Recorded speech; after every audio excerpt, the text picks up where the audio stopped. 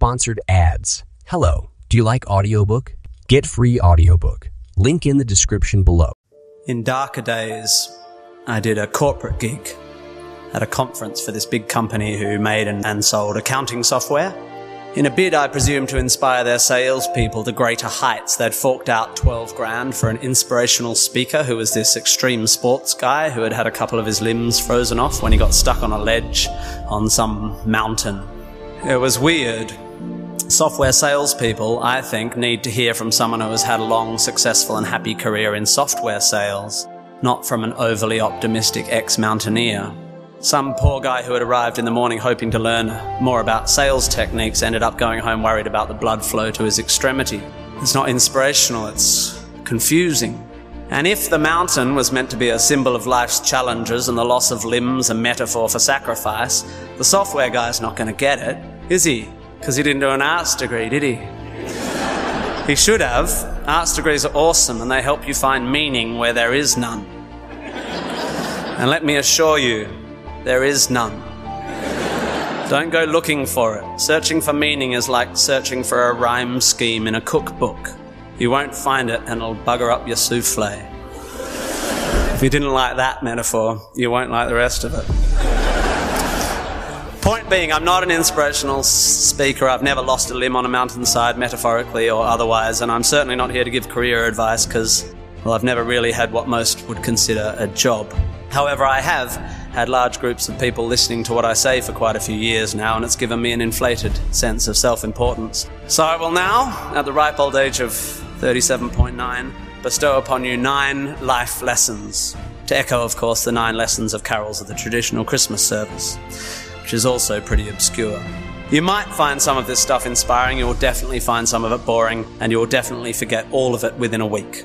And be warned, there will be lots of hokey similes and obscure aphorisms which start well but end up making no sense. So listen up or you'll get lost, like a blind man clapping in a pharmacy trying to echolocate the contact lens fluid. Just looking for my old poetry teacher.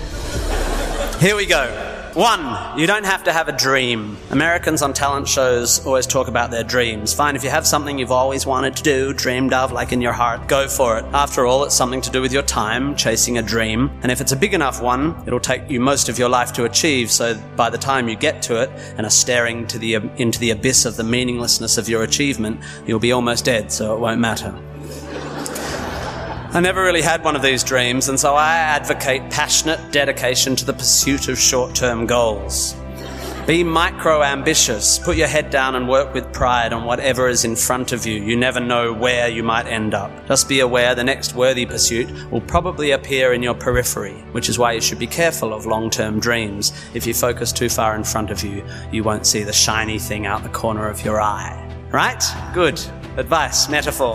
Look at me go. 2. Don't seek happiness. Happiness is like an orgasm. If you think about it too much, it goes away. Keep busy and aim to make someone else happy, and you might find you get some as a side effect. We didn't evolve to be constantly content. Contented Homo erectus got eaten before passing on their genes. 3.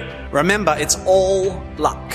You are lucky to be here. You are incalculably lucky to be born and incredibly lucky to be brought up by a nice family that helped you get educated and encouraged you to go to uni. Or if you were born into a horrible family, that's unlucky and you have my sympathy, but you are still lucky. Lucky that you happen to be made of the sort of DNA that went on to make the sort of brain which, when placed in a horrible childhood environment, would make decisions that meant you ended up eventually graduating uni. Well done you for dragging yourself up by your shoelaces, but you were lucky. You didn't create the bit of you that dragged you up. They're not even your shoelaces. I suppose I worked hard to achieve whatever dubious achievements I've achieved, but I didn't make the bit of me that works hard, any more than I made the bit of me that ate too many burgers instead of attending lectures when I was here at UWA. Understanding that you can't truly take credit for your successes, nor truly blame others for their failures, will humble you and make you more compassionate. Empathy is intuitive, but is also something you can work on intellectually. 4. Exercise. I'm sorry, you pasty, pale, smoking philosophy grads, arching your eyebrows into a Cartesian curve as you watch the human movement mob winding their way through the miniature traffic cones of their existence. You are wrong and they are right. Well, you're half right. You think, therefore you are, but also you jog, therefore you sleep, therefore you're not overwhelmed by existential angst. You can't be can't, and you don't want to be. Play a sport, do yoga, pump iron, run, whatever, but take care of your body. You're going to need it. Most of you mob are going to live to nearly 100, and even the poorest of you will achieve a level of wealth that most humans throughout history could not have dreamed of. And this long, luxurious life ahead of you is going to make you depressed. But don't despair. There is an inverse correlation between depression and exercise. Do it. Run, my beautiful intellectuals, run. 5. Be hard on your opinions. A famous bon mot asserts that opinions are like arseholes, in that everyone has one. There is great wisdom in this, but I would add that opinions differ significantly from arseholes, and that yours should be constantly and thoroughly examined. I used to do exams in here. It's revenge. We must think critically and not just about the ideas of others. Be hard on your beliefs. Take them out onto the veranda and hit them with a cricket bat. Be intellectually rigorous. Identify your biases, your prejudices, your privileges. Most of society's arguments are kept alive by a failure to acknowledge nuance. We tend to generate false dichotomies and then try to argue one point using two entirely different sets of assumptions, like two tennis players trying to win a match by hitting beautifully executed shots from either end of separate tennis courts. By the way, while I have science and arts graduates in front of me, please don't make the mistake of thinking the arts and sciences are at odds with one another. That is a recent, stupid, and damaging idea. You don't have to be unscientific to make beautiful art, to write beautiful things. If you need proof, Twain, Douglas Adams, Vonnegut, McEwen, Sagan, Shakespeare, Dickens for a start. You don't need to be superstitious to be a poet. You don't need to hate GM technology to care about the beauty of the planet. You don't have to claim a soul to promote compassion. Science is not a body of knowledge nor a belief system. It is just a term which describes humankind's incremental acquisition of understanding through observation. Science is awesome. The arts and sciences need to work together to improve how knowledge is communicated. The idea that many Australians, including our new PM and my distant cousin Nick Minchin, believe that the science of anthropogenic global warming is controversial is a powerful indicator of the extent of our failure to communicate. The fact that 30% of the people in this room just bristled is further evidence still.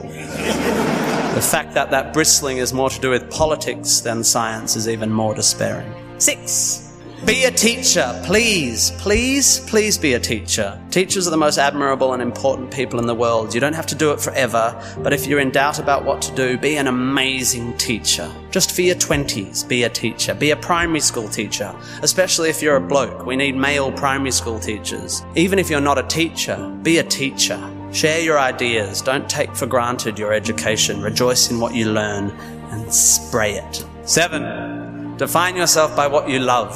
I found myself doing this thing a bit recently where if someone asks me what sort of music I like, I say, well, I don't listen to the radio because pop song lyrics annoy me. Or if someone asks me what food I like, I say, I think truffle oil is overused and slightly obnoxious. And I see it all the time online, people whose idea of being part of a subculture is to hate Coldplay or football or feminists or the Liberal Party. We have a tendency to define ourselves in opposition to stuff. As a comedian, I make my living out of it. But try to also express your passion for things you love. Be demonstrative and generous in your praise of those you admire.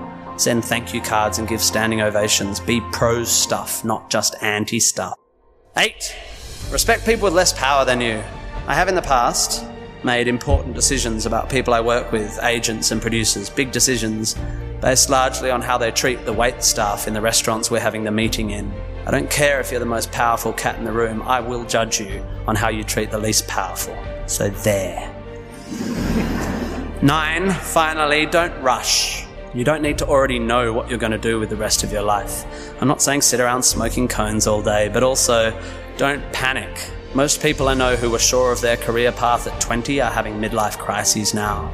I said at the beginning of this ramble, which is already 3.5 minutes long, that life is meaningless. It was not a flippant assertion. I think it's absurd, the idea of seeking meaning in the set of circumstances that happens to exist after 13.8 billion years worth of unguided events. Leave it to humans to think the universe has a purpose for them. However, I am no nihilist. I'm not even a cynic. I am actually rather romantic. And here's my idea of romance. You will soon be dead. Life will sometimes seem long and tough, and God, it's tiring. And you will sometimes be happy and sometimes sad, and then you'll be old, and then you'll be dead. There is only one sensible thing to do with this empty existence, and that is fill it. Not fill it, fill it.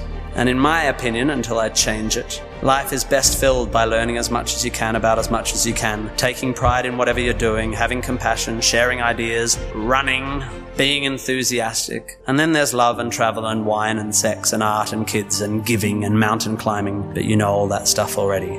It's an incredibly exciting thing, this one meaningless life of yours. Good luck, and thank you for indulging me.